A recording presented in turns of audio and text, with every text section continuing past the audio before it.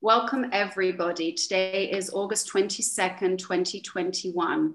Welcome to our Relapse Where Do I Go From Here workshop, hosted by the wonderful Rita Q and Gail N in the UK. So a little bit about what's going to happen today. First of all, here's our preamble. The circle reminds us that the study of the Big Book never ends. People who have relapsed have stopped taking actions of unity, service, and recovery. These actions are for ourselves and for others in a never-ending series of action after action after action. When the food finally goes in our mouths, we say, oh my God, that's the start of my relapse. No way. The start of the relapse is when we stop taking those vital actions. Okay, so now I would like to introduce our first speaker today, Gail N. I met Gail via Zoom last year. And over to you, Gail. Very excited to hear you. Hi, everyone. My name's Gail and I'm a compulsive overeater. And I thought we'd start with the set aside prayer. So I'm going to say it slowly. So if you want to follow when I finish speaking, you can do. And we're saying this to the higher power of our understanding, or indeed lack of understanding. So please set aside everything I think I know about you, everything I think I know about myself, everything I think I know about others, and everything I think I know about my own recovery. To open my mind and my heart to a new experience with you, a new experience in myself, a new experience in my fellows, and a much needed new experience in my own recovery. Okay, hi everybody, my name is Rita Q. I'm a recovering compulsive overeater. So I don't know if you want to put the first slide up, an introduction to relapse, which is the definition of relapse. This comes from the Latin meaning re, which is back, and labi, to slip. So that is to deteriorate after a period of improvement, to return to a less active or worse state. So obviously the improvement has been there. So let's bear that in mind. If we go on to the next slide, page 120 of the Big Book, we hear about relapse here. And it says, though it is infinitely better that he have had no relapse at all, as has been true with many of our men, this is not the story for Gail and I. And it goes on to say then, it is by no means a bad thing in some cases. Your husband will see at once that he must redouble his spiritual activities if he expects to survive. This is our story. And now we're both going to explain how we did that. So I'm going to hand it over to Gail to share her story. And then we will talk about some Big Book warnings as well. Gail, over to you. Okay. So I'm really delighted to be here this morning, afternoon, evening, whatever it is for you, to discuss the topic of relapse. Just by way of a very quick introduction, I first came to OA in 2008 after a 20 plus year battle with food. I had 5 years incredible recovery, followed by 7 years of relapse. And I'm now in my 17th month of being recovered. So my 7-year relapse was genuinely the worst time of my entire life. I really, really thought this disease was going to kill me. It was so terrifying to think that I was done. I'd come back to OA, I'd surrender, and then a few weeks or months later, I'd be back off in the food again. The shame was all consuming. I felt that all I could see were people who got the solution, and I was the constant failure who couldn't get it.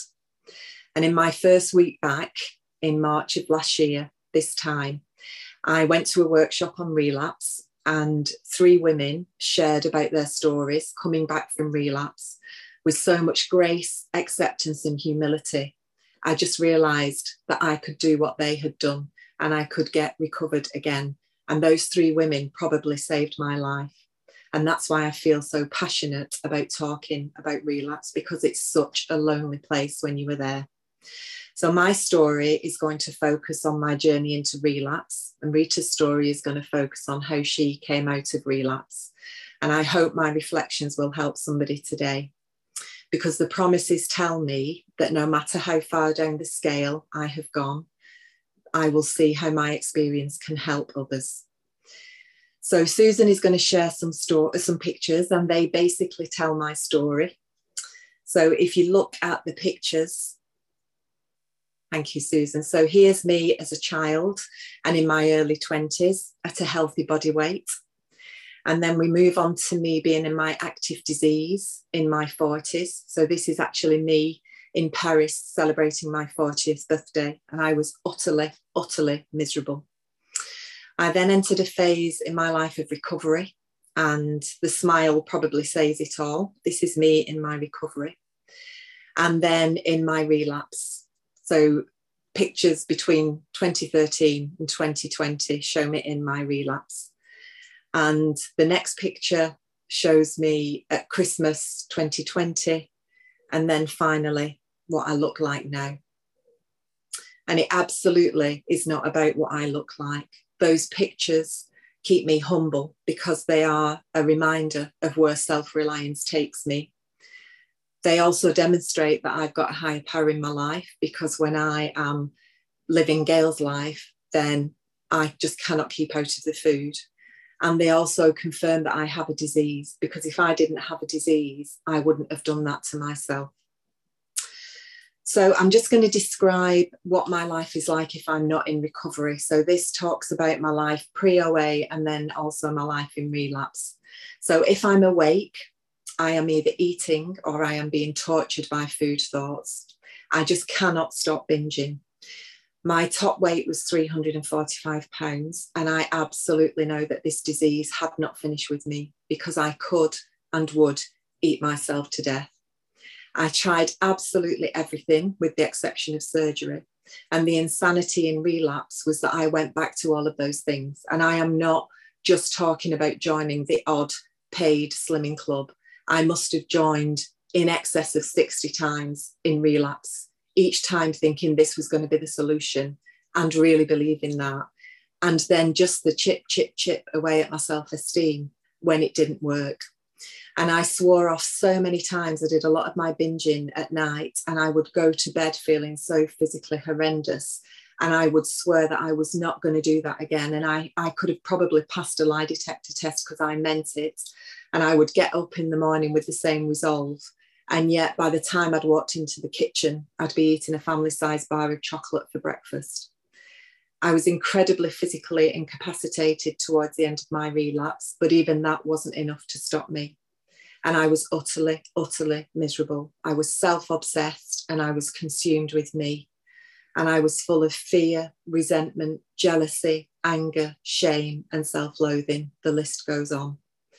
And if I'm not in recovery, I know that I have lost the power of choice when it comes to food. My disease decides when I binge, and my disease decides when that's over. I just have no control around that, because I eat against my will. And I have this really powerful, persuading, seductive voice in my head. And in my life, I was capable in many, many areas. You know, I got to the top of my profession. You know, I've been married to a great guy for 34 years. I've got 2 fabulous children. But you know what? A piece of cake has the power to bring me to my knees, and that is my truth. And I was utterly terrified by the power that food had over me. And during relapse, knowing that OA was the only solution because I had had recovery, and not being able to connect was absolutely soul destroying. So my journey into relapse was extremely subtle. I couldn't see it. And that's why I need a sponsor, and I need to be surrounded by people who will tell me like it is. On page 48 in the big book, it tells us that sometimes acceptance and surrender is a tedious process. And my 7 years of relapse was certainly a tedious process. And I had had 5 years of really good recovery. I was emotionally and spiritually well.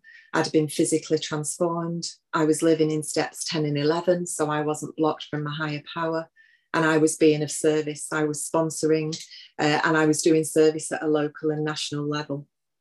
And then a number of things started to happen, which I can only see in a rear view mirror, because this disease is so subtle and powerful.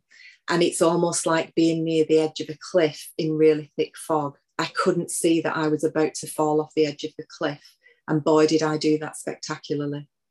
And there's a wonderful paragraph in the big book on page 450, which has so much wisdom and learning in for me. And it says, then I realized that I had to separate my sobriety, my abstinence, my recovery from everything else that was going on in my life. No matter what happened or didn't happen, I couldn't drink, I couldn't eat certain foods. In fact, none of these things that I was going through had anything to do with my sobriety, my abstinence, my recovery.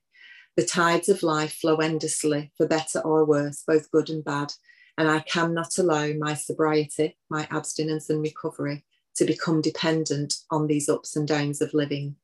Sobriety, abstinence and recovery must live a life of its own. And there's a stark warning in there that I failed to heed. So there's a number of reflections that I'd like to share with you about what happened to me in relapse. And the first thing is that I lost my humility. You know, my life was so good. I thought it was a Gail job and not a God job. And binging became a really distant memory for me, as did morbid obesity. And I began to grow apart from a higher power. And that spelled absolute disaster, because I have a physical allergy to certain foods. I'd put these foods down for 5 years, therefore I hadn't triggered the physical allergy. But I also have a mental obsession that insists I eat those foods, and keeping close to my higher power keeps this mental obsession at bay. But if I lose the connection with my higher power, I have no way of resisting the food thoughts. I'm powerless, and therefore I will always succumb. And the dictionary definition of succumb is to give way to a superior force. And that is absolutely what it feels like when I am in the food. And I have a physical allergy to kiwi fruit. So I never, ever eat kiwi fruit because I have some horrendous consequences of that. But the difference with the kiwi fruit is I don't have a mental obsession that tells me I have to eat kiwi fruit. So I need to keep my step one experience really close and remember what it's like to be in the food and powerless and have an unmanageable life. And as many people in this program say, the size of my body bears no resemblance to the size of my disease. The second thing that happened to me was that I stopped seeking growing my relationship with my higher power. So like Jim's story on page 35 that tells us he failed to enlarge his spiritual life.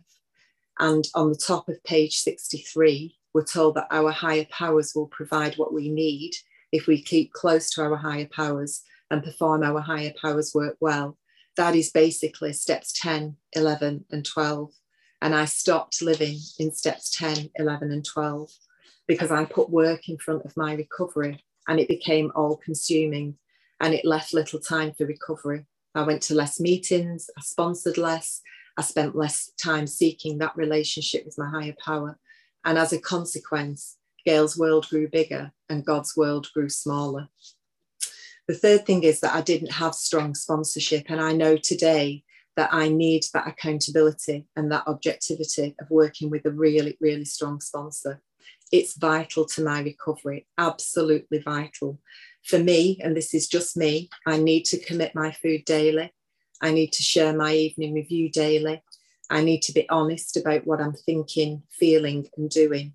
And I need someone to look at what's going on in my life and hold a mirror up, because the conscious mind that created the problem cannot solve the problem. And I need the objectivity of a sponsor and other people around me. So what happened to me without strong sponsorship? Well, I thought I could eat banana bread for breakfast when I was on holiday in New York. My current sponsor would absolutely have called me out on that. And you know what? I ate the banana bread a couple of times for breakfast and nothing happened. Nothing happened for 6 months. Nothing happened until it happened. And I took that first compulsive bite because when I came back from New York, I was back on my usual food plan. So I thought I was okay. I thought I'd got away with it. I think I can go for days without sharing my fears, resentment, dishonesty and selfishness. Therefore, I block my higher power. Again, my current sponsor would call me out on that. And I forget that step 12 gives me insurance against relapse. And actually, I need to be really inconvenienced by service. You know, I can't go off and read that novel and finish that novel that I want to because I'm doing step 12 work with somebody. I need to be inconvenienced. The last thing, I forgot who I was and who are my tribe. So I have a blip in my brain, which means that the bit of my brain that's wired to keep me safe from walking out in front of the moving car doesn't work when it comes to food. And I have the capacity and the ability to eat myself to death. And the horrendous physical consequences that many of you will have experienced of my overeating are not enough for me to stop. And on page 39 in the big book, it talks about he made up his mind to quit drinking altogether. It never occurred to him that perhaps he could not do so. The disease is in charge, not me. And I absolutely need to remember that. So just to kind of close my story, I found my truth in relapse. Relapse taught me a lot, and I understand this disease and its solution so much more than I did. So I know that I either need an awful lot of food to live my life, or I need a lot of recovery and God to live my life. I also know that I only have this moment, because when I woke up on Christmas Day of 2013, I never dreamt that I would be going to bed in relapse. My 5-year recovery just literally evaporated in an instant when I put that first compulsive spoonful in my mouth. I was sucked back into this disease like quicksand. It wasn't subtle, it wasn't slow. Once I took that first compulsive bite, I was right back into the binging behaviour. And I stayed there for 7 long, painful years. I know today that only a spiritual solution will work. My problem is that I have a spiritual malady. I have a disordered condition. It is not the food. And working the steps restore me to order and sanity. Because when I'm in the food, I'm restless, irritable, and discontent. And I'm the person that's described on page 52 in the big book. Without the food, that gets worse. And my spiritual sickness can only be healed with these steps. You know, if I fall and break my leg, it's not going to get better on its own. I need some intervention, and the steps are my intervention. I also know that I enter into a contract with my higher power in step 3. And I'm told in the big book that my higher power will give me this wonderful life of recovery as long as I deliver my part of the contract. And my part of the contract is to keep close to my higher power, to keep that inner channel clear. And I do that through steps 4 to 9, and then living in 10 and 11. And the second part of the contract is that I work with others. And I don't know how that works. I just know that in order to keep my own recovery, I have to give away what I have been given. And the longer I'm in recovery, the harder I need to work my program. And just never lose hope. You know, I felt so without hope for so many years in this program. But on page 50, it tells us that this power, that higher power that these steps help me access, has in each case accomplished the miraculous, the humanly impossible. And if that's happened to me, it can happen to you. So today, I know in my heart that if I'm not trusting and relying on God, I'm trusting and relying on food. Therefore, my choice boils down to a faith in a higher power or a slow, painful death. And that is my truth. My name is Gail. I'm a compulsive overeater, and my tribe is OA, and this is where I belong. Thank you. Thank you, Gail, so much. And I did want to mention that there will be time for Q&A afterwards. Okay, Rita, you have rejoined us. Over to you. Oh, we're staying with me for a little bit longer. We're going to do the next section in 2 halves. So you've heard my personal story. So what does the big book tell us about relapse? There is so much wisdom in the big book about relapse. I think it's really helpful that Rita and I go through and just pick some points out. This by no means covers every mention of relapse in the big book. We would still be here in 5 hours' time if we did. But we're just going to pull out some real pertinent points in the big book that tell us about relapse. So before we even get into the main body of the big book, we're told some real stark warnings about relapse. So on page XVI, we're told that he suddenly realised that in order to save himself, he must carry his message to another alcoholic. So this is talking about step 12, right at the very, very beginning of the book. And that's really strong language, isn't it? You know, he realized in order to save himself, he must. It doesn't say you might want to consider carrying his message to another alcoholic. It says that we must in order to save myself. So to help me, I have to help you. And then secondly, strenuous work, one alcoholic with another, was vital to permanent recovery. So me working with another compulsive overeater ensures my permanent recovery. Again, really strong words there. And without doubt, step 12 brings me closer to my higher power. I do not know what happens when I sit down with another compulsive overeater and go through the big book, but it's absolutely magical. And I feel myself close to my higher power when I do that. And then on XIX, it says that AAs, so compulsive overeaters, had to hang together or die separately. We had to unify our fellowship or pass off the scene. And again, that's really strong language. So we have to stick together or we die alone. And we have to unify our fellowship, this wonderful fellowship that we find when we're in these rooms, or pass off the scene. This is a we program, but my ego will tell me that I'm different. I don't belong with you. I'm better than you. I'm worse than you. So that's a really lovely reminder about the strength of this fellowship.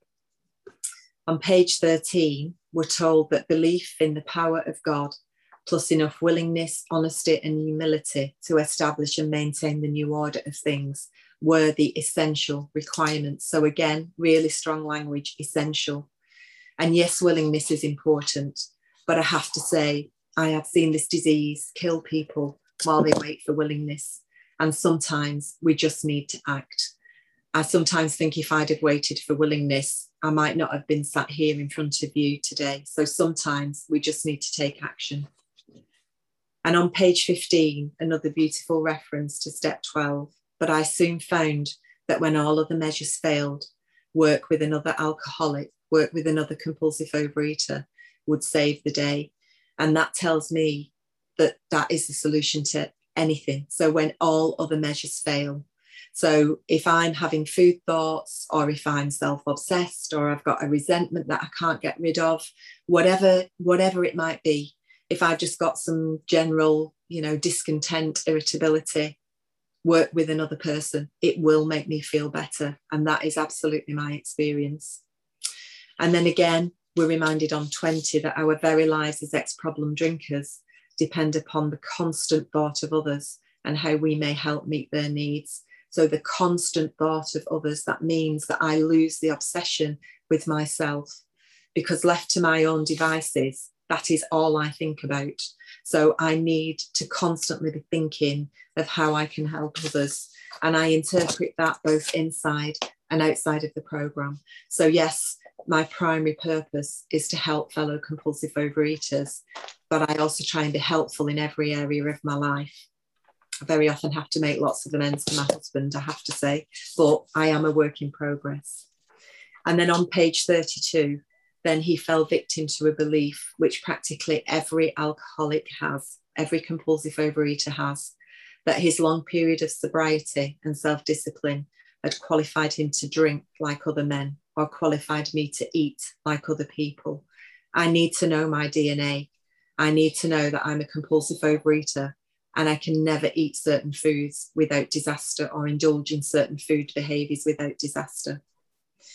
And then one of my favourites on page 58, rarely have we seen a person fail who has thoroughly followed our path. So this is a recipe that works. It's not about tweaking that recipe. If I were ever making a pair of curtains, it's highly unlikely because I can't even sew. But if I ever were, I would not mess about with the measurements, because I'd end up with a pair of odd curtains. This is a recipe that works. And it says thoroughly followed our path. It doesn't say follow the path 50% of the time. And I once heard an AA speaker say that a newcomer was reading this in a meeting, and instead of saying, rarely have we seen a person fail who has thoroughly followed our path, the newcomer said, rarely have we seen a person thoroughly follow our path. And then finally for me in this section, page 63, which I referred to in my story, he provided referring to our higher power, he, she, it, whatever your concept of the higher power, what we needed if we kept close to him, her, it, and performed his, her, its work well. And again, that just reinforces that contract I enter into in step 3 with my higher power. I get an abundant life in recovery if I keep close to my higher power and perform my higher power's work well and work with others. And now I'm going to hand over to Rita. Hiya. So we'll move on to the next slide if we can. The big book warnings again about relapse. So the first one is an into action. Again, this is an action task. This is not about sitting on your laurels. It's into action, get moving. It says it is easy to let up on the spiritual program of action and rest on our laurels. We are headed for trouble if we do, for alcohol is a subtle foe. We are not cured of alcoholism. What we really have is a daily reprieve contingent on the maintenance of our spiritual condition. Our disease is a liar, and liars will always win. You know, if your emotional side goes up against your intelligence, no matter how intelligent you are, your emotions will always win out when you're not in fit spiritual condition. And we heard that from Gail. It's very, very subtle. It's a subtle foe. And we have to remember that. And I think we can both agree that we didn't enlarge our spiritual life towards the end of us going into relapse, you know. And then it says again, the next 3 quotes are in working with others. And it says, nothing will so much ensure immunity from drinking as intensive work with other alcoholics, compulsive overeaters. This is the only time, and it's very apt that in the time of the pandemic that immunity is mentioned, because it's the only time it mentions immunity. This is like, immunity is like complete protection. You know, nothing will ensure it as much as working with other people, getting out of our own head, stop self-obsessing, which I do all the time when I'm not in a good place. And it says helping others is the foundation stone of our recovery. It's not one of the stones, it's the foundation. You can build your house in sand and it collapses, or you can build it on rocks. This is a foundation stone for us to help people. You know, this is what will keep us well, hearing other people. And, you know, they always say the newcomer is the most important in the room. I have to be reminded on a daily basis how bad my disease can get and how wonderful and freeing it can be without it. Again, 102, keep on the firing line of life with these motives, i.e. helping others, and God will keep you unharmed. This is kind of about the contract that Gail talked about. It's like a covenant. You have a covenant with God. God can only do for us what we can't do for ourselves, but he can't do what we can do. You know, I have to choose not to buy my binge foods. I have to choose to, you know, look at my alcoholic foods. These are important things for me. It's not, you know, God, I can seek his guidance for sure, but I have a responsibility in my program. You know, I have to thoroughly follow that path that we talked about. And then we go on to the wives. Oh, by the way, about that quote is about keeping in the middle of the herd. I've written that as a wee note. And I always have to look at my motives. It says in To the Wives on page 119, the fact is that he should work with other people to maintain his own sobriety. Again, another lesson, work with others, get out of your own head. Because, you know, as I was always somebody who did a lot of things for other people, but there was always caveats to it. And, you know, there was always motives. It was never done clear. Now I do it now I serve, you know, I serve with a servant heart, and it's done with grace and humility most of the time. And like Gail says, my poor husband as well. It's not always done with grace and humility, but most of the time it is.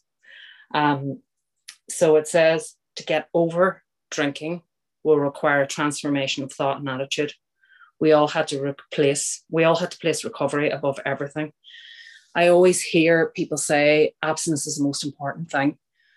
For me personally, my relationship with my higher power is actually my most important thing, because if I block off the sunlight of the spirit, if I block off my channel to God, all I can hear is white noise and food thoughts. That's all I can hear. And for that is the most important thing. But it requires a transformation of thought and attitude, because our old ideas did not work. It tells us that in the book. You know, we have got to completely change or it'll kill us. It makes that really clear in the big book. And I know I got up to 380 pounds. I know how dangerous this illness can be. And again, it says in A Vision for You, they had to give others what they found or be sunk. Don't be a robber. I always say that to my sponsees. Don't be a thief. Don't come in and go to meetings and listen to these wonderful podcasts and do nothing. We are there to help other people. Trust me. I get calls sometimes, my phone rings. Sometimes I roll my eyes, not at the person, just at the disturbance of me thinking about what I could watch on Netflix or what I could buy. There's always something. There's always something to entertain me. The disease of more, there's always something. I still look for effect in certain things. It's just not the food, thank God. But, it's so great. Every single call I've ever taken, if I've eye rolled or thought, I was hoping to get a bath or something silly like that, it's always been wonderful. And it's always been God given. And I've always been grateful for it, And then it says, you have just tapped a source of power much greater than yourself. To duplicate such backing what we have accomplished is only a matter of willingness, patience, and labor. It works with you if you work. I wrote, faith without works is dead. And I want to say, I laugh at the word patience because it's one of my worst character defects. I have no patience. It's something I have to work on a regular basis. So I'm going to hand it over to Susan now to set up the writing exercise. Over to you, Susan. Okay, all right. So what is going to happen now is you're going to have 5 minutes to do some writing. And after that, so don't leave just because I'm saying there's some writing to do. We're going to have 10 minutes to hear from you on your writing. So we are going to have this be interactive, and then we're going to go back to Gail and Rita for a little bit more wisdom on relapse, and then Rita's going to share her story. Okay, so I'm going to start the timer now, and I will tell you when your 5 minutes are up. Thank you. Okay, here we go.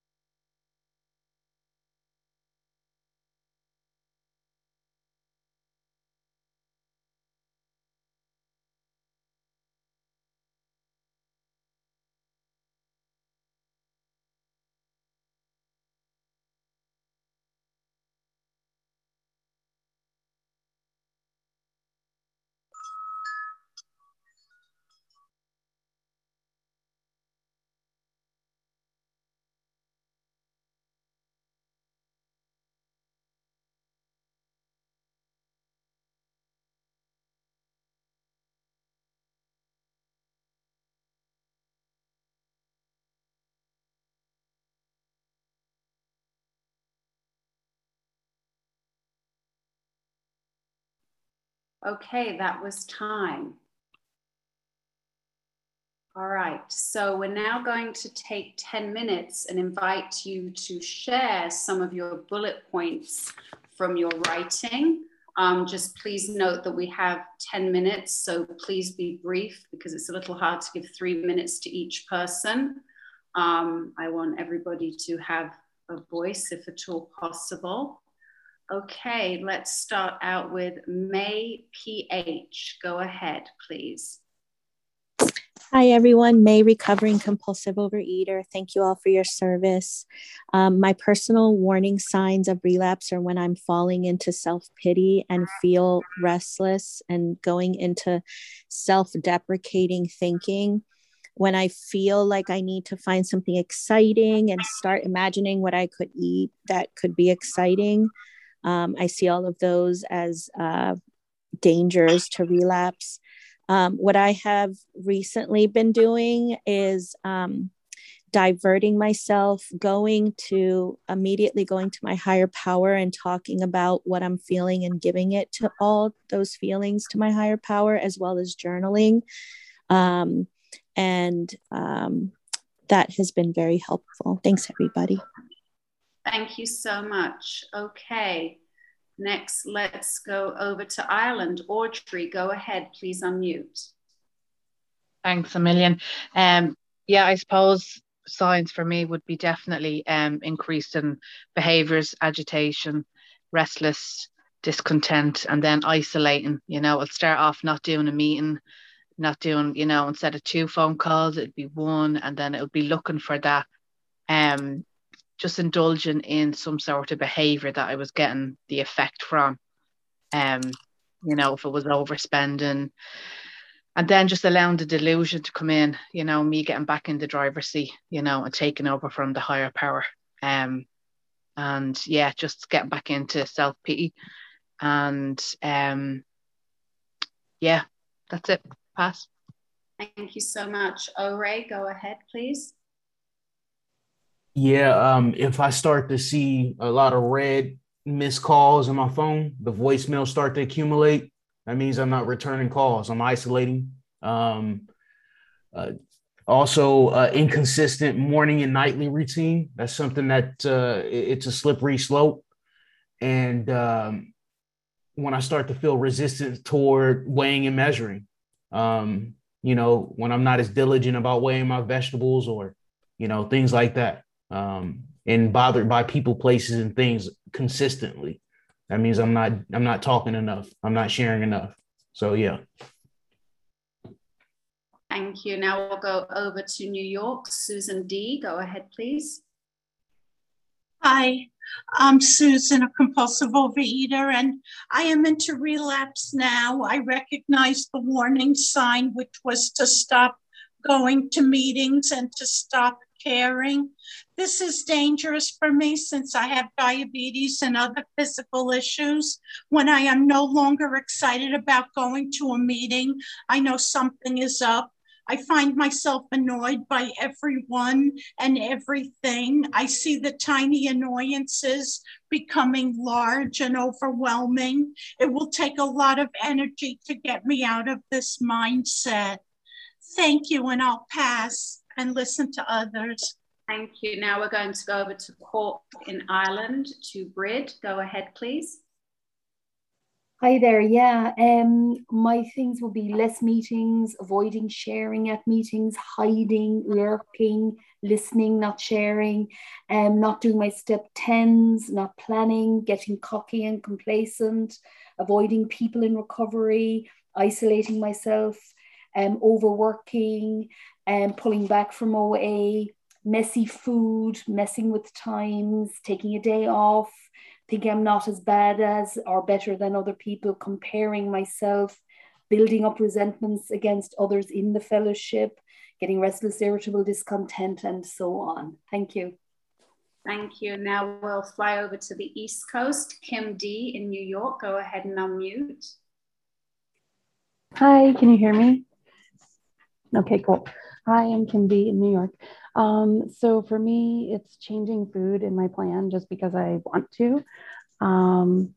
placing other things, people or situations ahead of my recovery work in terms of priority, missing meetings, skipping prayer meditation, avoiding calls, self-pity, resentment, and gossip, but then not talking about it, not processing it with others, and not telling my sponsor of stuff, avoiding, being honest, basically. That's it.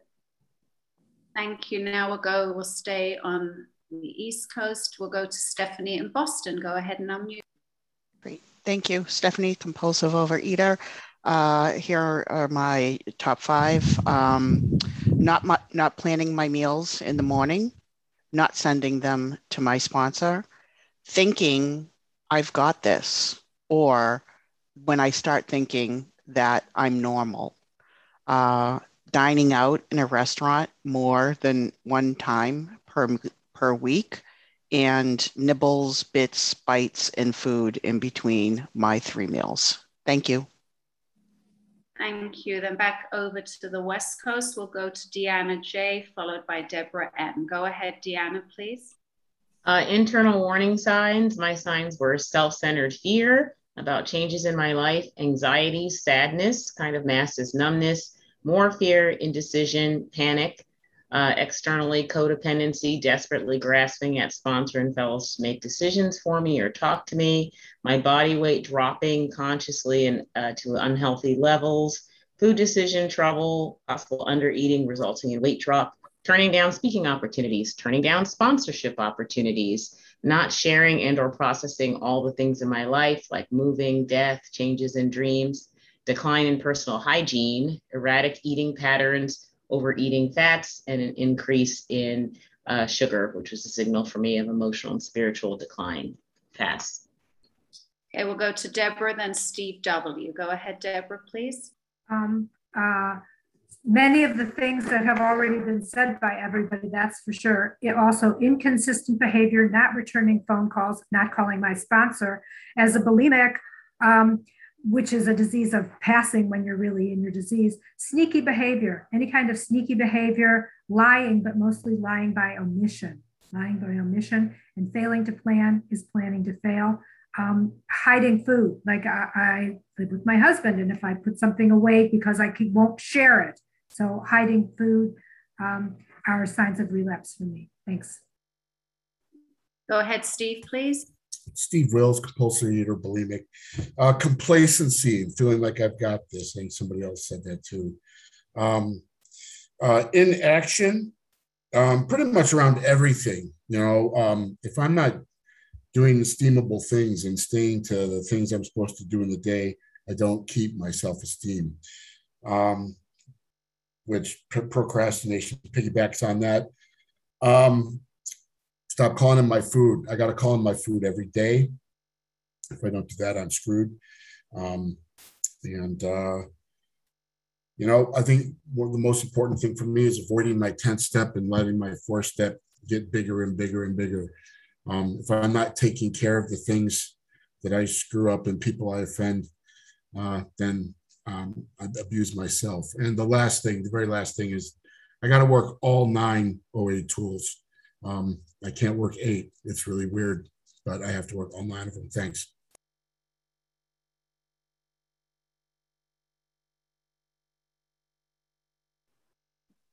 You're muted.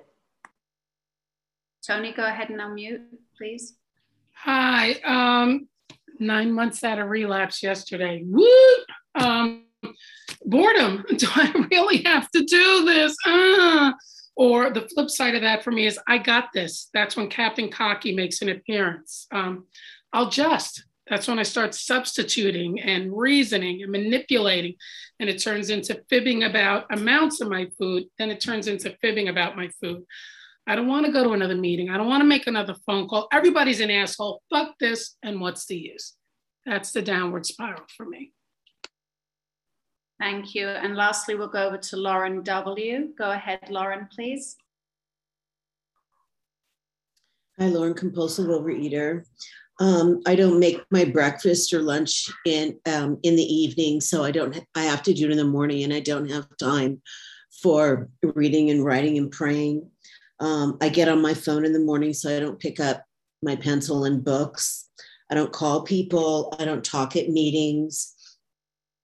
I begin to think that I have tremendous self-reliance and I can do this on my own. And I judge others so that I have a reason not to call them, and in the end, there's no one to call because I've judged everybody. So I don't need to call anybody, and I can stay in self-reliance and self-pity. Thank you.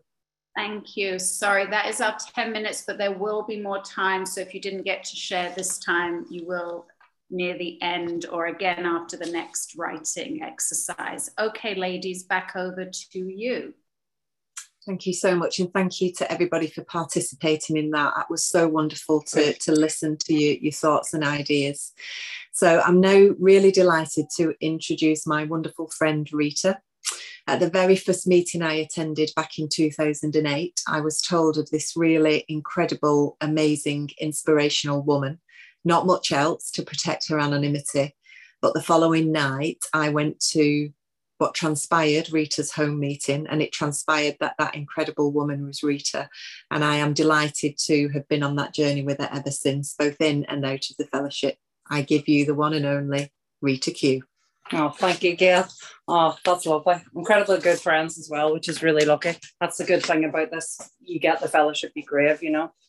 So I'll just qualify briefly. I want to tell you a bit of my story to make sense of the relapse, if that makes sense. So my name's Rita Q. I'm a recovering compulsive overeater. I was born in Northern Ireland. I grew up. I have always been a compulsive overeater. I want to make that really clear. I always hear people saying, oh, I eat because I'm hungry, I'm angry, I'm lonely, tired. Having a pulse is basically what makes me eat when I'm in the food. It doesn't matter what it is. I just want to eat. I have food thoughts all the time. I am just dogged by it. And, you know, Bill says very clearly in the story, alcohol was my master. That's what he says in the big book. Food was my master. Food was everything. It was my lover, my best friend, my one steady companion. It was the one thing I knew that would always be there. I didn't drink alcohol until I was 18. I am not an alcoholic, but I came to university in the UK. And because of that, when I started to drink alcohol, it was a gateway drug to the food. I came from a very small town to this, at the time, what I thought was a huge city. It's actually quite small, Manchester. And, you know, there were all these outlets of my, you know, of my drug foods. I couldn't believe it. And I just wanted more and more because I have a disease of more. And I always laugh. I've always told Susan and Andre I've talked to, I say, you know, I didn't get here because I had an accident. I really didn't. I got here because I could not stop eating. Now, I would love to tell you that my life was unmanageable. But you know what? I as well, I'm in a very happy marriage. I have a lot, you know, I have a nice house. I'm retired. On paper, everything looked great, but there was a part of me that was just septic inside, that was dead. I was trying to fill a God-shaped hole inside of me that I just couldn't do it. I just couldn't. And the food wouldn't work. And as, you know, I didn't look at what the food was doing to me. I just looked at what it was doing for me. And one thing I'll say, the steps will do for you what the food does without all the horrific consequences. So my brother tried to approach me about OA years ago, way before I came in. And I was like, you know, it says in the doctor's opinion really clearly, there's one paragraph that I absolutely love. And there's a pre and a post relapse look at this paragraph. And it's the one that says, men and women drink essentially because they like the effect produced by alcohol. Although we know it's injurious, we cannot, after a time, differentiate the true from the false. Their alcoholic life seems the only normal one. My compulsive overeating life was the normal one. I never knew I had an addiction. I really didn't. Everybody saw it. I was 280 pounds. How could you not see it? So, you know, for me, it was just such a part of normality. The food, it was everything. It was so normal. And the overeating, you know, I'd go to birthday parties when I was a kid and everybody was playing games. pinning the tail on the donkey. I was pinning the fork into the cocktail sausages. I just could not stop eating. You know, I mightn't have a needle in my hand, but I have a fork in my hand, and that will kill me as quick when I'm in relapse. So I came to OA after a horrific Christmas. In 2002, I got diagnosed with a very rare autoimmune disease and had to have a lot of chemotherapy. And I got put on steroids. And I ballooned. I mean, ballooned. And not because of the steroids. I'm not going to blame the medication, but it was like lighting petrol for me. And I just couldn't stop eating. And then it was the Christmas of 2002. I was home in Ireland. The nieces and nephews were really young, so they had little Santa stations everywhere, you know. And I was like, I'd go to the bathroom, which was at the back of in the downstairs bathrooms at the back of the house behind the kitchen. So I'd make sure that I planned my route via all the treats. And I just couldn't stop eating. My sister-in-law, who's gorgeous, said to me, who would never say boo to a goose, said, "Are you okay? You don't seem to be able to stop eating." I was mortified. I couldn't believe she noticed. I thought, what the hell? I didn't see that coming. And I remember my brother told me about OA, and then I went in January, and the January of 2003, I think it was, and I got really excited, and I thought, oh great, I'll go in, everybody will be massive. For once, I won't be the biggest person in the room. And I went in and everybody was slim. I was devastated. And then I heard about eating out of bins, people talking about eating out of bins all this year, and I'm thinking, oh, I don't do that. And then I realized it never got to the bin with me. I had it hoovered up. I mean, I was better than a Dyson when it came to food. You know, I just could not stop eating. So I heard about 3 meals a day. So I thought I'll try that shenanigans for a while. Used to the paying ways, done them all. I've not done surgery either, but I've done everything else. Short of drinking my own wee, I've done everything, trust me. And I came 3 meals a day. I got that. And I thought, right, I'll only have dessert. I'll only have sweet stuff when I go out. My husband and I have no children. And then all of a sudden he starts saying to me, God, we're eating out an awful lot. And I'm like, are we? I hadn't noticed. Of course I hadn't noticed. I was manipulating the whole thing. We used to share a dessert. I mean, my poor husband must have thought he was on the Titanic, because the dessert would start going down the table towards me, you know. And then I stopped that. And then I thought, right, I'll just have a sweet drink when I come in from work. Hot chocolate. I hope it's okay to mention it. So that would be around about 7 o'clock at night. And then it was 4 o'clock in the afternoon. And then it got to midday. And then I was going out at break time. And I'm thinking, this is not right. So I gave it up. And I got brilliant, you know, I got really good recovery. And if you put the photos up, Susan, now I'll be able to talk through them. This is recovery going into relapse now. Okay, so here we are. Top left, let me see. Top left, that's my wedding day, 2008. I'd lost 140 pounds. Everything was great. I had such peace. The white noise had stopped. The feelings of self-hatred had stopped. I didn't hate myself anymore. I wasn't thinking, I need to eat because I'm crap. You're crap. You've eaten, so you're crap, blah, blah, blah. Second photo.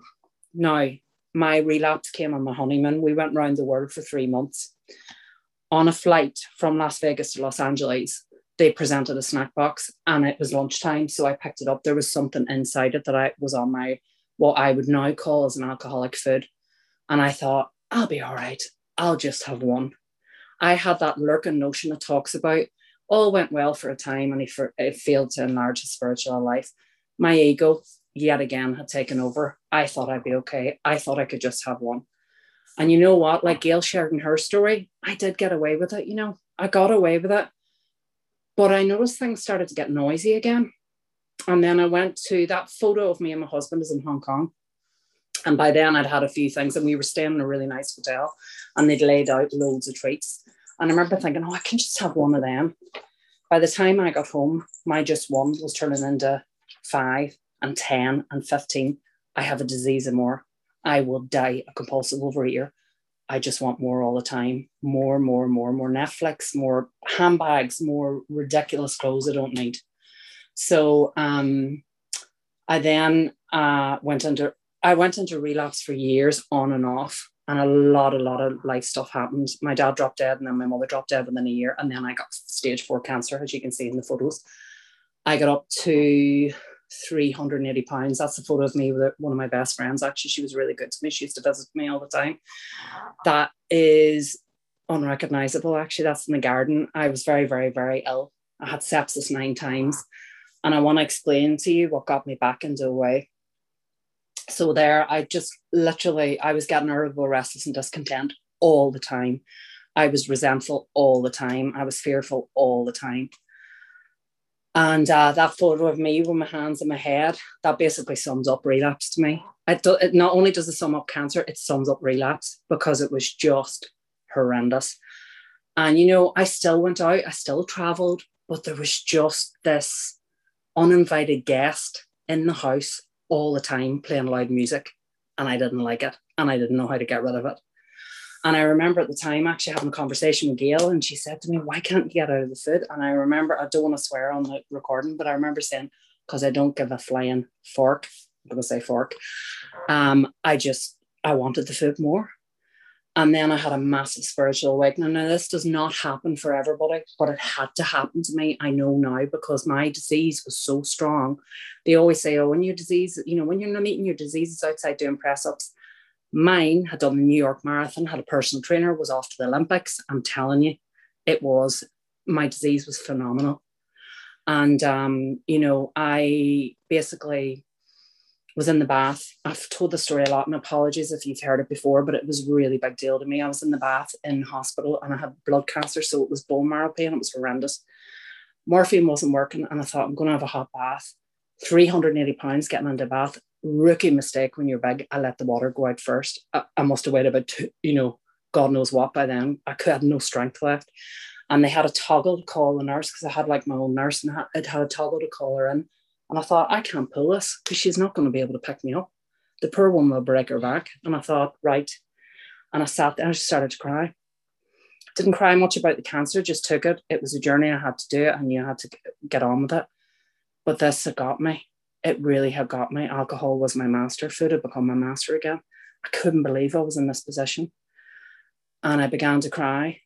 And I heard God say really clearly, you need to go back to OA. I got out of hospital a couple of weeks later. I got out of my wheelchair and I drove into the city centre, and I went to my first meeting. That was over 2 years ago. About 2 years, 5 months, I got abstinent. I got abstinent because I let God in. Because the thing is, my ego had taken over. And ego has three things: make me right, make me different, and make me feel good right now. You know, my heart wants to serve, but my ego wants to reign. You know, you serve in hell. What is it? You serve in heaven or reign in hell. And my ego wants to reign. It always, always wants to be in control. So I had to get out of my own way, and I let God in. And before, what I'd done during relapse, I did get pockets of abstinence, by the way. I got a year or two here and there. It wasn't complete relapse, full stop. But, you know, I let God. What I used to do was I put God in a room. I'd say, right, make me win the lottery, make me look like Al McPherson. I'll be back to you when I finish binging. That's how it worked with God. That covenant was broken. That channel that I had to God, the God of my understanding, it was gone. I couldn't hear him because I didn't want to listen. I wanted him to listen to me, like I wanted everybody to listen to me. I know what's best for me, you know. And I wasn't working with others. It was very similar to what Gail had said. I'd stopped doing working with others. I can't save somebody from drowning if I can't swim myself. So I had to look. And what was different this time, men and women drink essentially because they like the effect produced by alcohol, although they know it was injurious. I knew it was injurious now. I'd learned that part of that quote. I knew what the injurious meant. And I thought, you know what, there's something in the big book. And I did get well the first time through OA literature. And I'm not saying anything for me, but for me, understand the allergy of the body and the disease of the mind and the mental twist. That knock on the door that I used to hear all the time, oh, just have one, you'll be okay. You're a wee bit fearful, just have one. Fear is false evidence appearing real. You know, we hear this a million times in the room. Feelings aren't facts and they don't require action. My life required action all the time. Action of eating, scooping up the food, action of telling you exactly what to do, my action of talking about others, whatever it was negative action. Now I went into action about working a program, working the steps, submission. You know, step 1 to 3 is about giving up. It's about giving up and giving it to God. 4 to 6 is cleaning up. 7 to 9 is making up. And my favorite 10 to 12 is growing up. You know, something that I really had to do again, you know, and it says, I have another breakdown of it, that 1 is admission, 2 to 7 are submission, 8 to 9 is restitution, and 10, 11, and 12 is reconstruction. And that's the quote we talked about. We were reborn. I felt reborn by doing the steps, in the sense that I had to have a massive psychic change again. I had to do that. I just couldn't do it without God's help. I had to get out of his way. And it says clearly, if you fail to enlarge your spiritual life, that's where I went wrong. Faith without works is dead. And I get complacent. I have days, like I said to you, like I shared honestly, sometimes I think, oh, I really don't want to do a call. I really don't want to do this. But, every time I do, I just get filled with so much love. And, humility for me now has been the best version I can be. It's been the best person that I can be for the people around me. I always think to myself, what was it like living with me today? I always think of my husband when I was in the disease. What was it like living with me today? Because some days it's horrendous. Some days it's not good, And don't get me wrong, I don't want you to sit there and think I'm like Gandhi, levitating here perfectly. I get days where I slam the door. I get days where I want to, and I find the other day, I had a really funny, somebody cut me up really, really badly. Sorry if this is on the recording, this is a visual thing. And, I really wanted to go as I drove past, and I didn't. I just went, and just kind of coughed, because God steps in. I find God now steps in and prods me. I don't always know what he wants me to do, but I know what he doesn't want me to do. And I will never rise above being a human. God is bigger than anything. And, my disease was horrendous. It was so strong. So my covenant with God now is so important, my higher power. And I was hopeless when I came back into the rooms. And, it was a good place to be now looking back, because when you're hopeless, you can find hope again. That's a good thing. I want to tell everybody on this call who thinks they are not going to get out of relapse, you will get out of relapse if you work the steps like your hair is on fire. It is very easy to work the tools and not the steps. It's easy to work the tools and not the steps, but it's impossible to work the steps without the tools. The tools will be the banister to take you up the steps. You can lean on them, but you need to do that massive. It is cultivating. You are weeding the garden, and my garden was full of weeds. Japanese knotweed, trust me. You couldn't have got it out. God had to pull it out. And now I'm very clear on my alcoholic foods, what I can have and what I can't have. And sometimes there's certain parts of things I can have and certain parts of things that I can't. And I think, how free do I want to be? How free do I want my life to be? I don't want that, I don't want that white noise anymore. I just don't want it. And it talks in that quote we talked about, immunity. The only way of getting immunity for me is to keep working with others, is to know what I'm having. And I love that somebody said planning to fail is, failing to plan is planning to fail. And, that for me is so true. And I've had to work hard. I've released now about, I think, 80 pounds or something along those lines. But, the weight is going to go, it'll come off as I continue to work the program. Part of me knows that unless I have to keep God as my compass. I always talk, and if people say, but what does that look like? I always tell them about the Indiana Jones. Harrison Ford was my first crush ever. And the Indiana Jones scene in, I think it's Temple of Doom, he's asked to step out into a bridge he can't see. And he's like, this is what faith looks like. And he throws a gravel down and you kind of see the makings of a bridge. It's like using your iPhone camera. When you put your iPhone camera out as a torch, you can only see a bit of the road in front of you. But to walk that road, you need to take a step. You need to move your feet. God will do for you what you cannot do for yourself, but he will not do what you can. And I learned that. And I always think, is this something God wants me to be thinking about? Is this something God wants me to be doing before I check myself? And just to remember that, frothy emotional appeal seldom suffices. I love that quote, because people used to say to me, could you not think about eating a bit less? Would you not think about eating? And I'm thinking, are you insane? Do you not think I've thought that? And it's only now, looking back, I just can't believe I didn't realize I was an addict. I actually can't believe it, but it's so obvious now. And the pattern, it's a very insidious disease. And one thing I will say, having relapsed so badly, I couldn't believe its power. It was like a raging bull. What I want, I wanted the food more than anything. I wanted it more than I wanted the recovery. But now I really want the recovery. It's the most important thing in my life. Staying well means that I can be well for others. I can be there. I can help people. And that's what I want to do.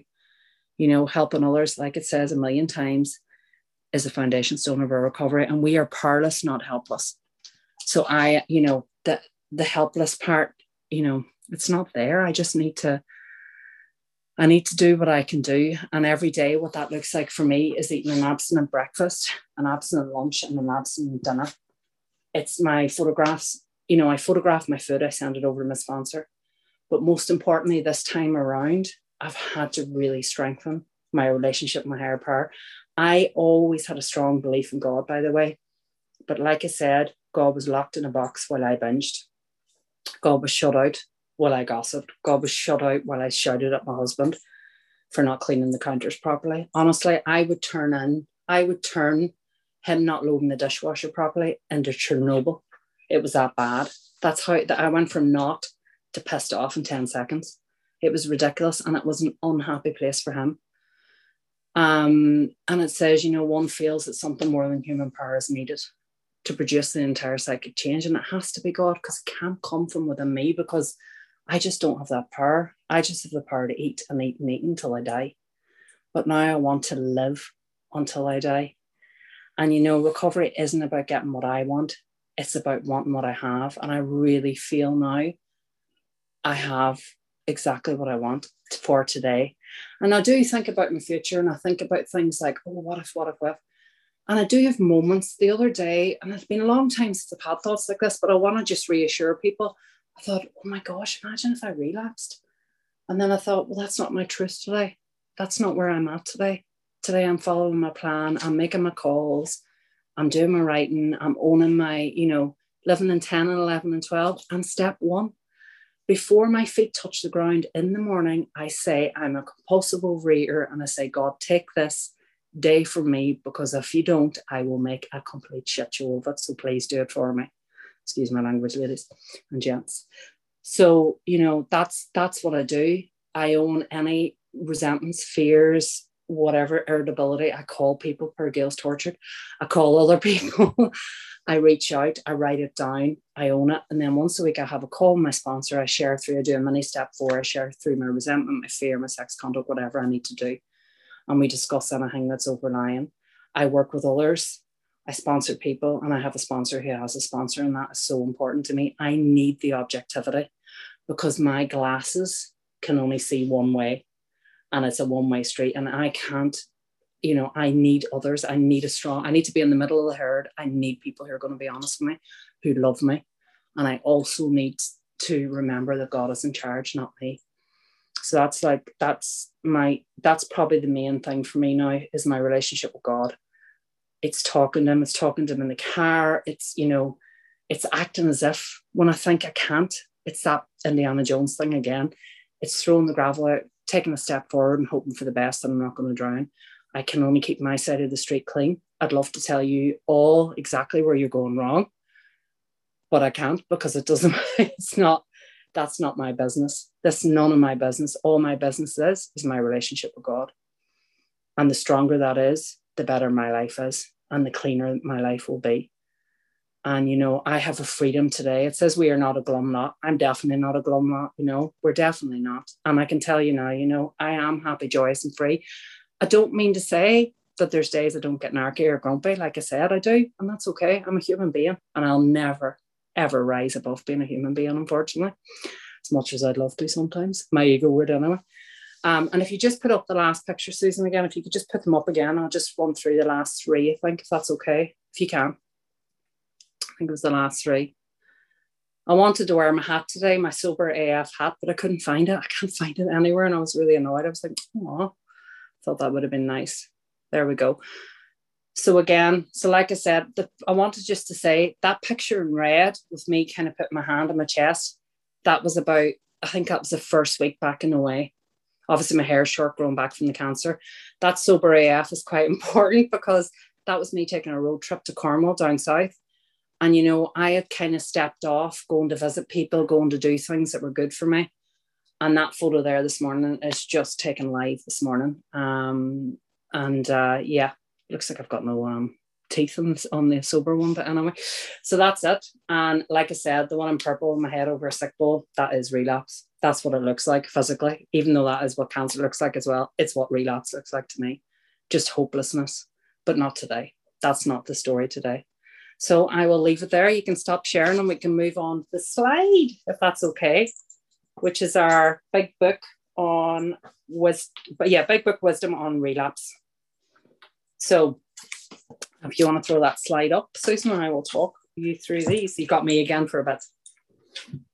There's Gail moving back.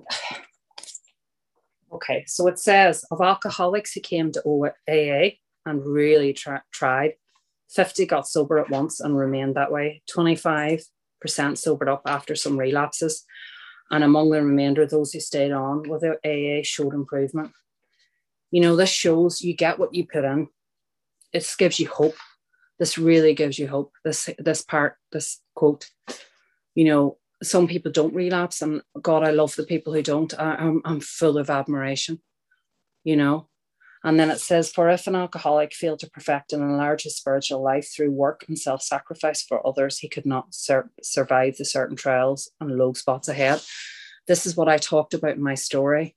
You know, when I cut God off, when I changed the channel and can't quite tune it back in, everything goes crazy.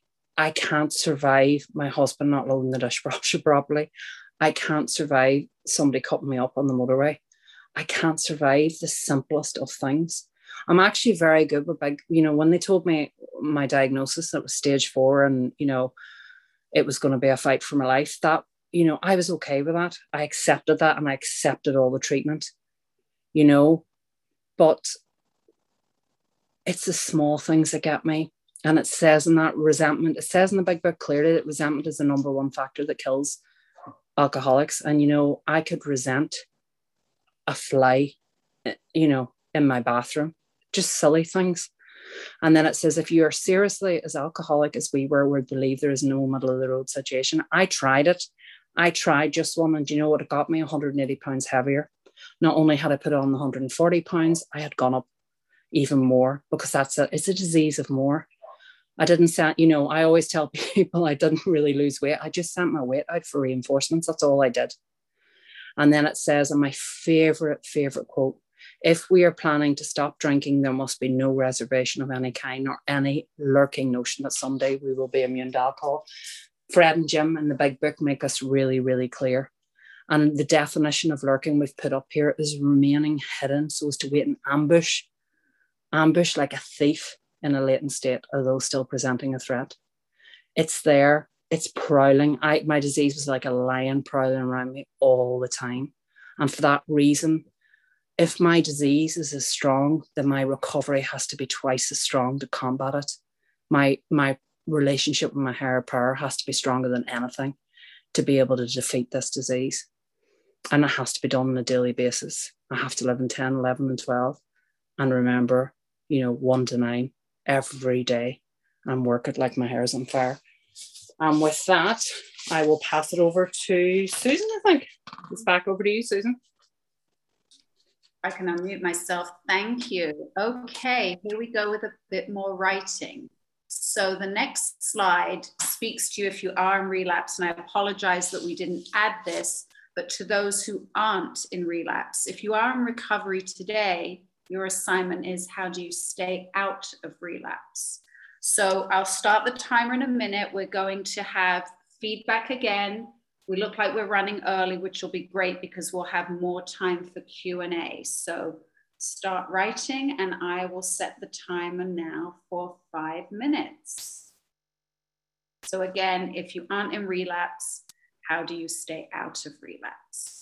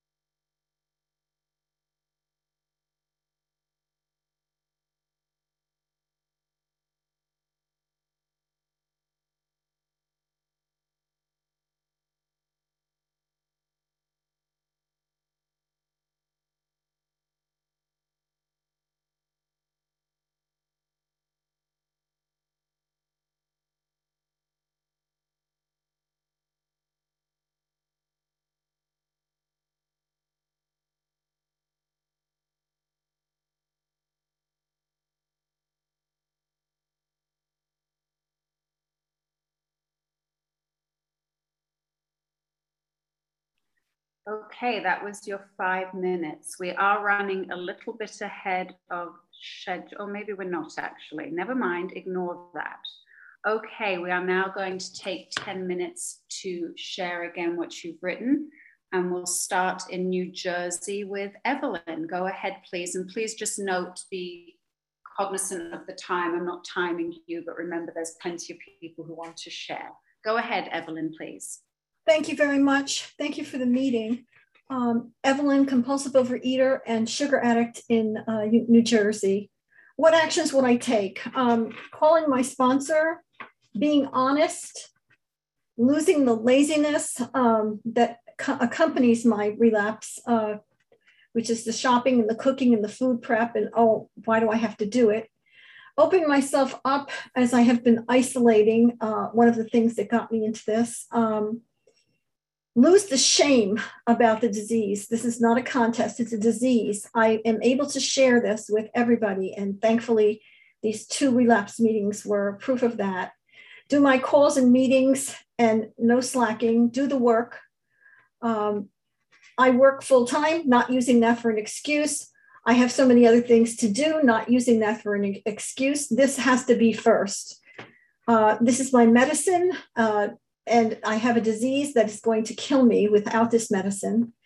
I'm 75 years old. My body may not have much more recovery, and my body cannot take this much illness and the side effects that come from it.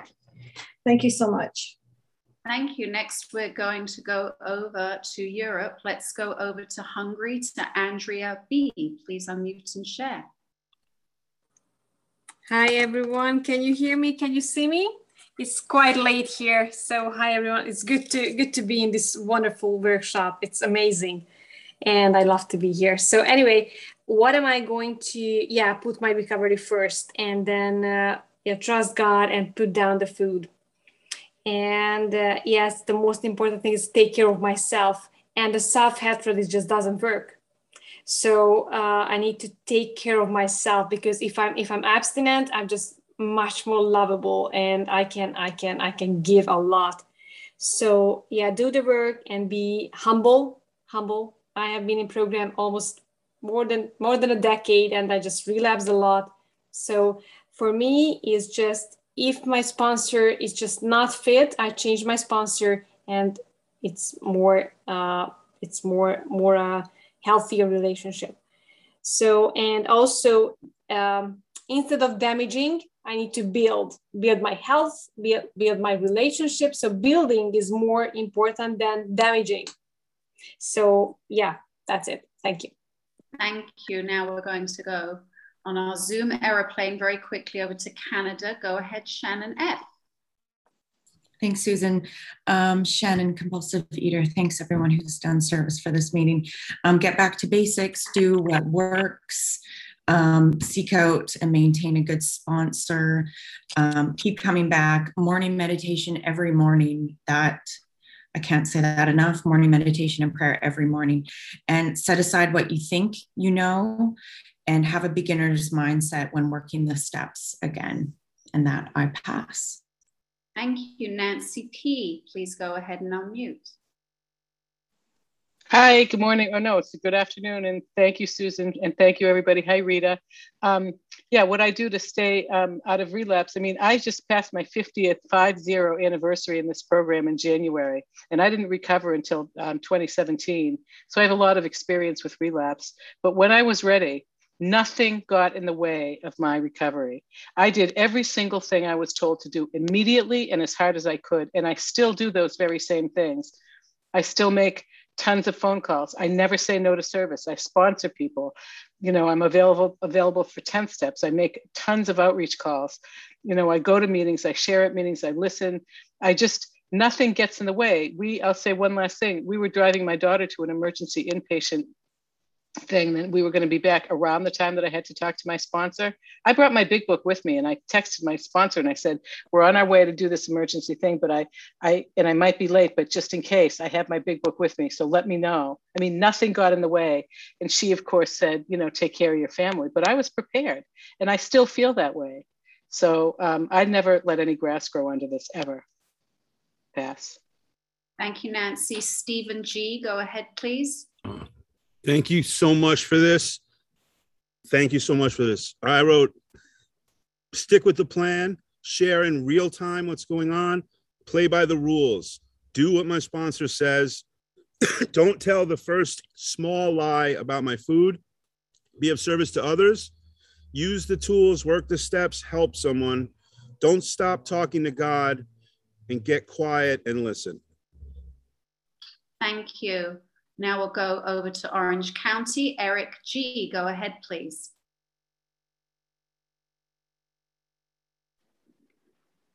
Everybody, thank you. I surrender and follow my sponsor's direction on a daily basis. Thank you. Thank you. Okay, let's go over to Mia. Mia, go ahead. Hi, everybody. Thank you for this. I'm Mia, compulsive overeater in Massachusetts.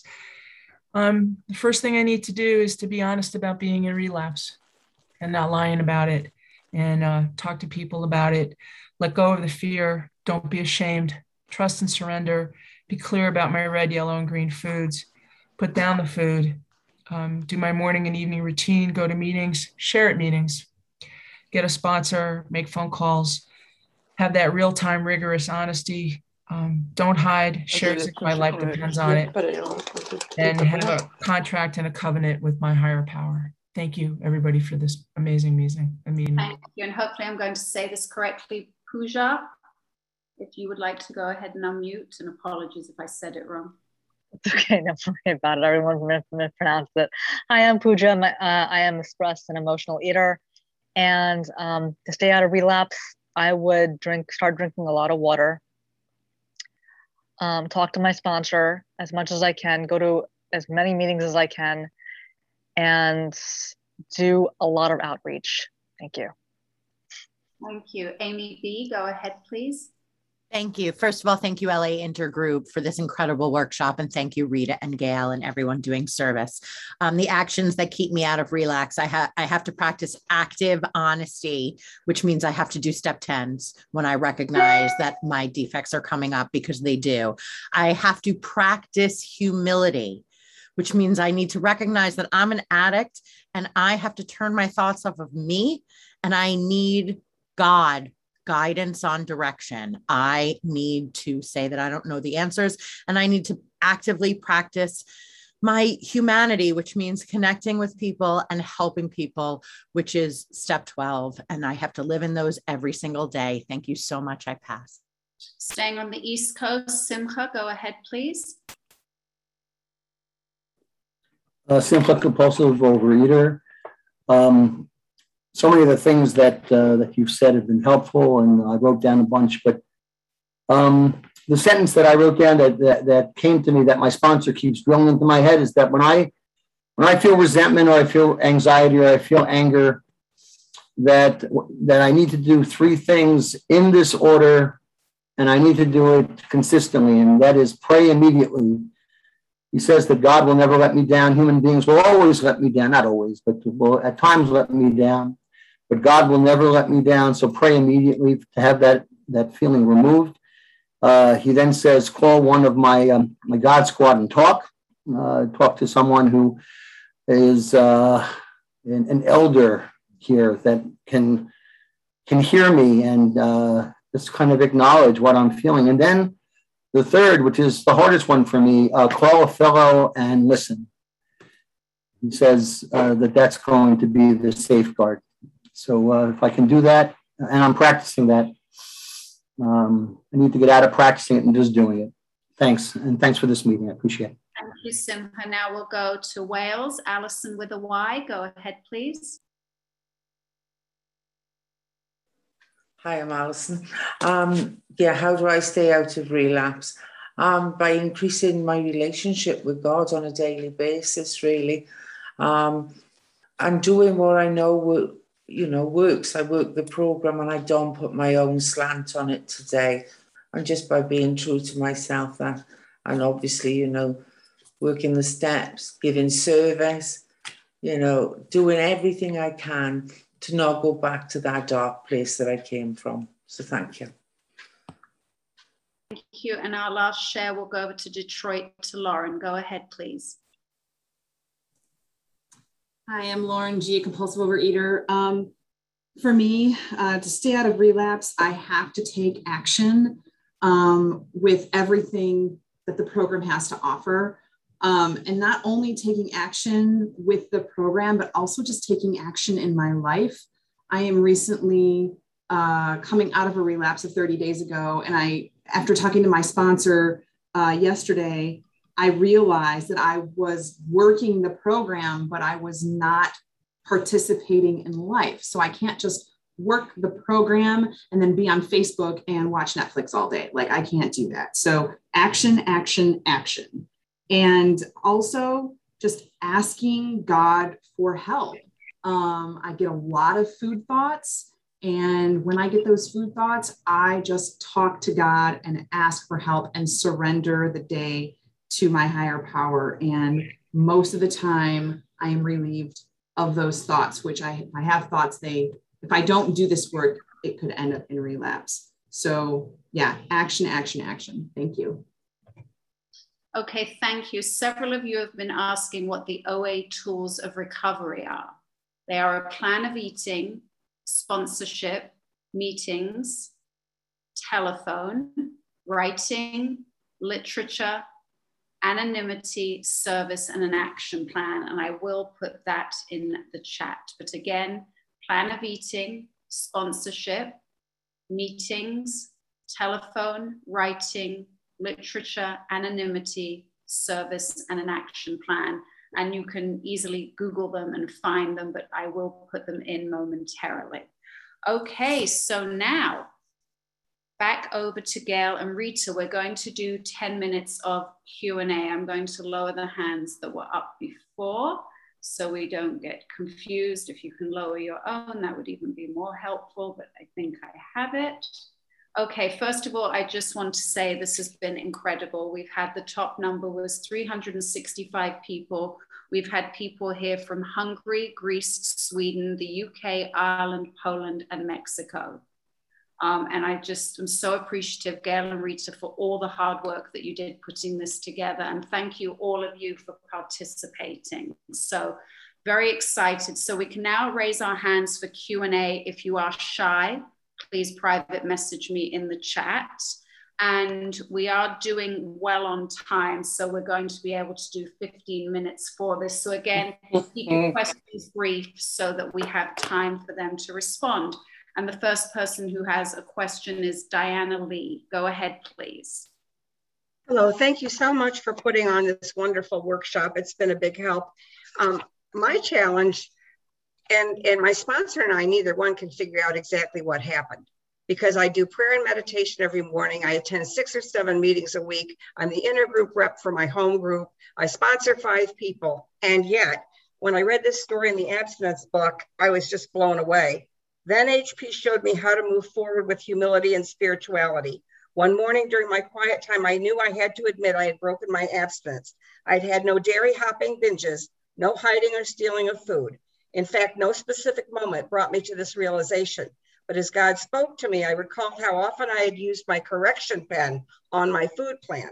I have always written down my food plan, but now I saw how shrewd I had become at manipulating, deleting, and adding food to suit my whims. I justified this by telling myself I was not eating compulsively, and the eating always ended, so it couldn't be compulsive eating, could it? I had been playing games with my food and eating behaviors, and it was robbing me of serenity and spiritual peacefulness. My disease was active in its own way, and I could not justify or excuse my behaviors just because I wasn't in full-blown binging relapse.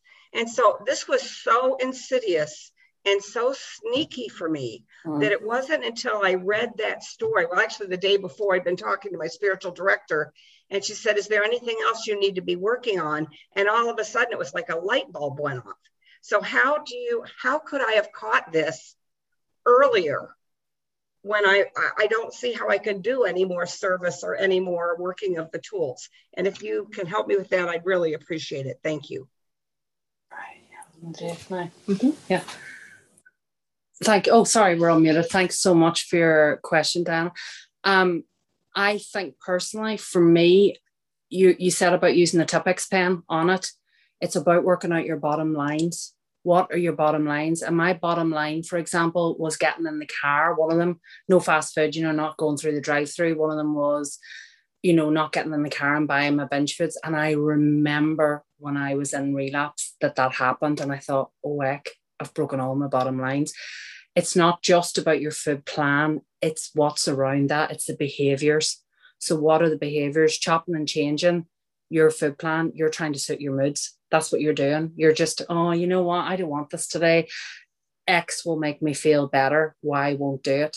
So, it's that kind of, that's what for me, I would maybe put that in where you don't change it. I had a sponsor years ago who wouldn't let me change what I ate. And if I did, she pulled me on it straight away. So that goes back to that failing to plan, planning to fail. And it's just, we can go to 100 meetings a week, and that expression, meeting makers make it. Now they don't. They just go to a lot of meetings. That's all they do. It's action, action, action, and putting that down, making sure that your boundaries, it's not just boundaries of people, it's boundaries around your food plan and boundaries around your program. Do you want to say something? Sorry. Yeah, and I would just say what works for me is committing my food and not changing it.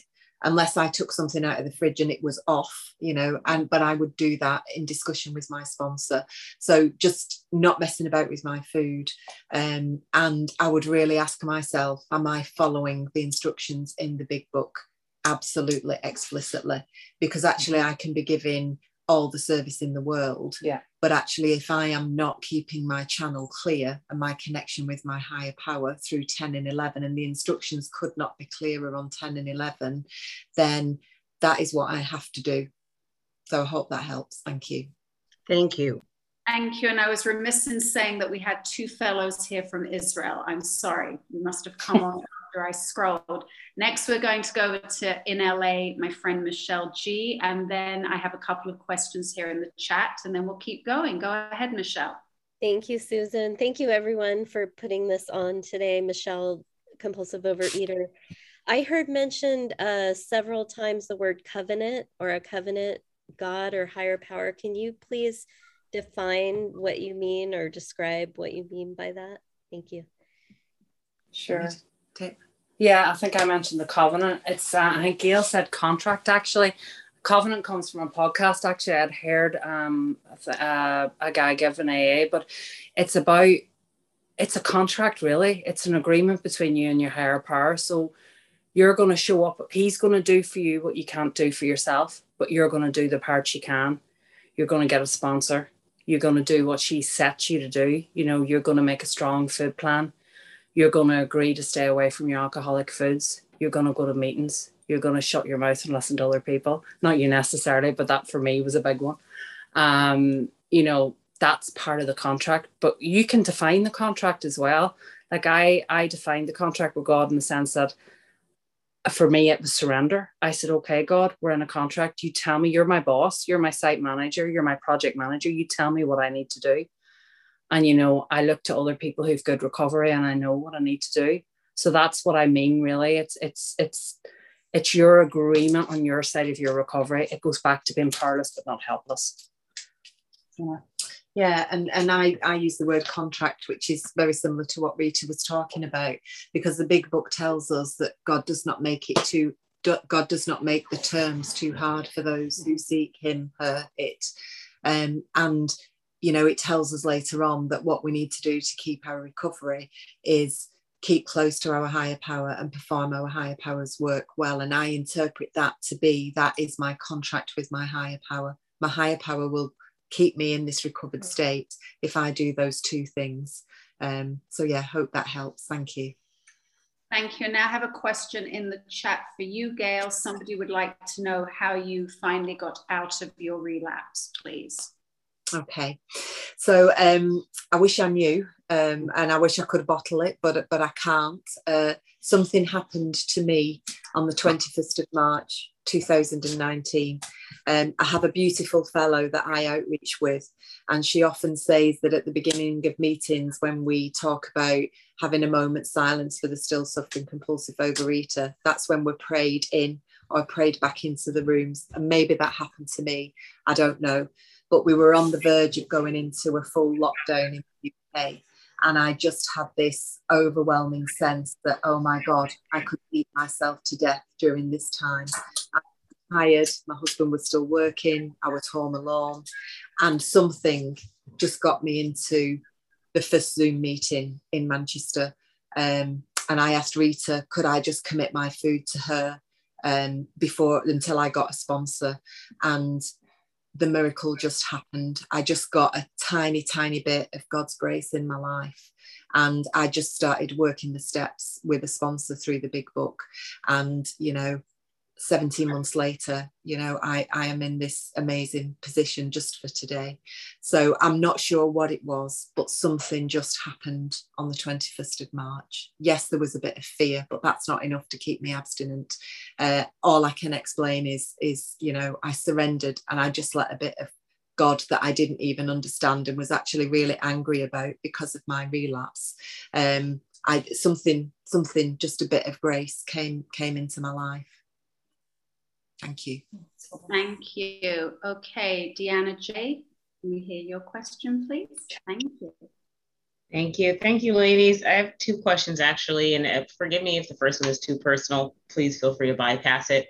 I was wondering if either of you struggled with any mental health conditions that might have impaired your ability to work your program, and if so, how you handled that. And my second question would be, do your sponsees have the same abstinence that you have? So in response to your first question, I have no experience of that, no. And in response to your second question, for me, sorry, did you say the same abstinence? Yeah.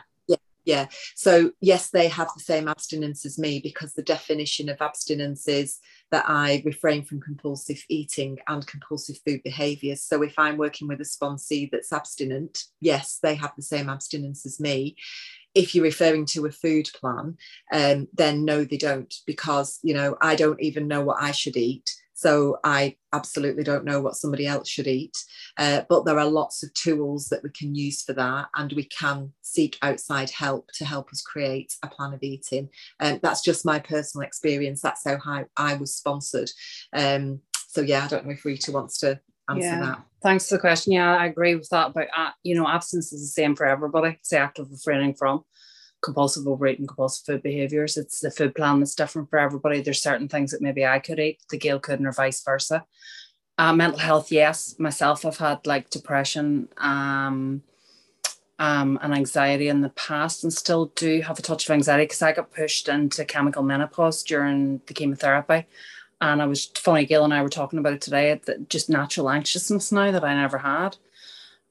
What I would say about mental health versus the addiction, and I have a very good podcast if you by another speaker, if you contact me privately, is you've got mental health here and you've got the addiction. If you don't deal with both of them, they will dance with each other and they will tangle like you wouldn't believe. So it is important. I don't want to say, oh, don't go to a psychiatrist, don't get pills. That side is a totally different side. The addiction is the addiction, but it shouldn't. You will get recovery if you work the steps. I promise you. It happened for me, and trust me, if it happened for me, it'll happen for you. I hope to God. I hope that helps. Yes, thank you. Shannon, go ahead, please. Hi, Shannon, bulimic compulsive eater. So I'm recently, pulling my way out of relapse. My sponsor told me, because, in the beginning I was working the steps really hard, trying to go through all the steps and get it done and, race towards step 9. And she kind of stopped me because I was having a hard time staying abstinent. And she was like, how about you just focus on 1, 2, and 3? And I'm just wondering, when or how much time of abstinence do you think is necessary to clear that pathway in order to move on to step 4? I don't know if that makes sense, but yeah. Sorry, did you say that you'd work steps 1, 2, and 3, but you were still in the food?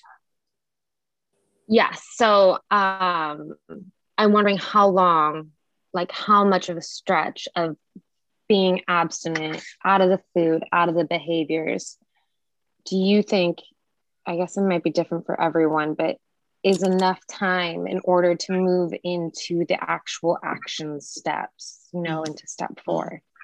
Because I don't want to be just sitting on my laurels, but I also want to do it correctly. Yeah, and I think everybody has perhaps a different view on that, and it's very often how we've been sponsored ourselves. So one side kind of got to the end of the doctor's opinion with my sponsor. I had put the food down, so I moved on to, you know, steps 2, 3, 4.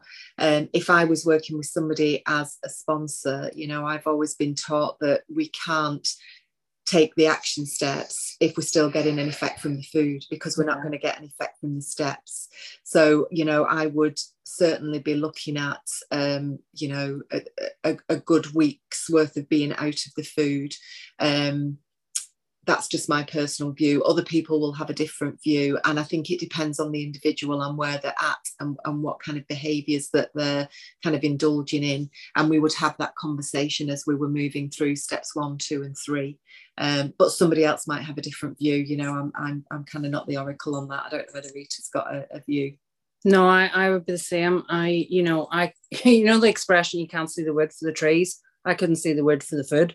You know, that kind of way. And while there's cheese, carbohydrate, sugar, whatever it is in my ears, I can't hear anything, nor can I concentrate on anything. And the white noise is ramped up again. So yeah, I'd be the same. I'd give it a week. Also, I just wanted to address a question that we got in the chat. A few people are messaging me about the podcast. No problem. Just take my WhatsApp me and I'll just send it across.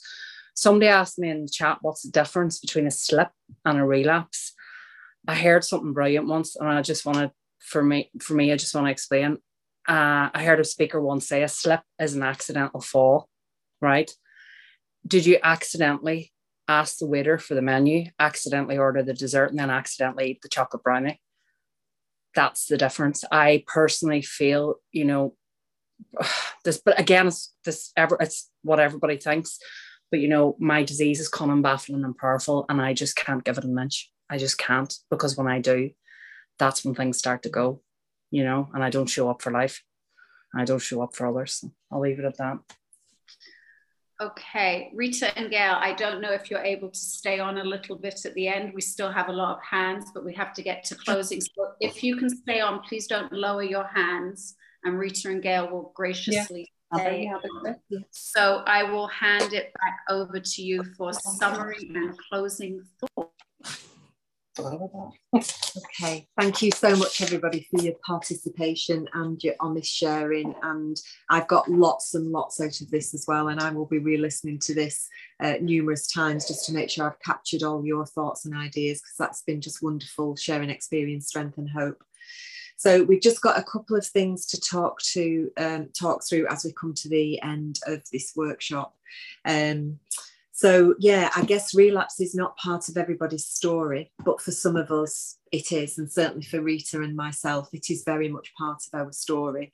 And you know, I might wish that were different, but actually, you know, what relapse has given us is a much greater understanding of this disease and the solution. And I am really, really grateful for that. And I know that Rita is as well. Yeah. Just a reminder that recovery and a rekindling of our relationship with a higher power is possible. You know, I had to do a lot of work in step 2 to rethink my concept of a higher power, because I just had a complete block around, well, if I had a higher power, I wouldn't have relapsed.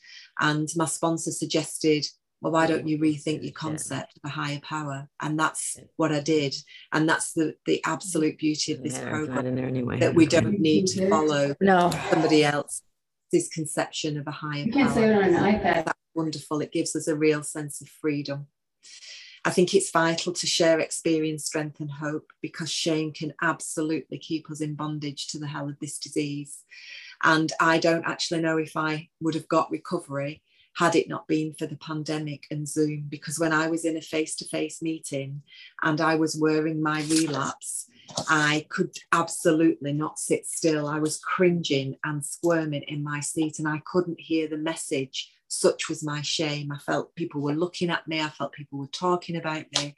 And actually, when I went in that first Zoom meeting and people could just see my face, it was just a different experience. So it's so important that we talk about relapse and being back in the hell of the food, because shame could have killed me. It absolutely could. And honesty is vital. It tells us on page 65 that nothing counted but thoroughness and honesty. You know, so whatever is going on for us, we need to be honest and share it. I cannot tell you the number of times that I sit down to do my evening review and I am cringing at what I have to share with my sponsor, because I'm embarrassed, because I've behaved like a 5-year-old, because I'm jealous of one of my girlfriends, or I've been, you know, horrendous with my husband. But that's the level of honesty I have to have, because I am only as sick as my secrets. And then we once heard a fellow say that the fear of more eating and more destruction must outweigh the fear of letting the food go. It must, or it will kill us. You know, it was incredibly scary for me to put the food down. You know, it was my crutch. And I'd had a passionate love affair with food for over 30 years. You know, of course, there was going to be some fear. If I'd had a passionate love affair with an individual, there would be a lot of fear and that relationship ending. But it was killing me. So I had absolutely nothing to lose but to wholeheartedly work this program with everything that I had. I'm going to hand over to Rita. Thanks so much, Gail. So yeah, this part, these quotes are kind of out of the stories at the back of the big book, which for me are really important because they're about identification. They're about realizing your disease in other people, almost seeing it in other people, you know. And the first one is from Crossing the River of Denial, page 328. Says, stop asking why me. It's like a man standing on a bridge in the middle of a river with his pants on fire, wondering why his pants on fire. It doesn't matter. Just jump in. You know, I hear this a lot. Yeah, but it's the yeah buts. The yeah buts will bite you. That's what they'll do. But I'm this, I'm that. I need, you know, it's, you know, yeah, I could give you a million reasons to eat, a million. It wouldn't matter. And then it goes into, you know, window of opportunity. This quote actually breaks my heart. It says, looking back, that may, page 425 in the big book, looking back, that may have been the first healthy decision I ever made with respect to alcohol.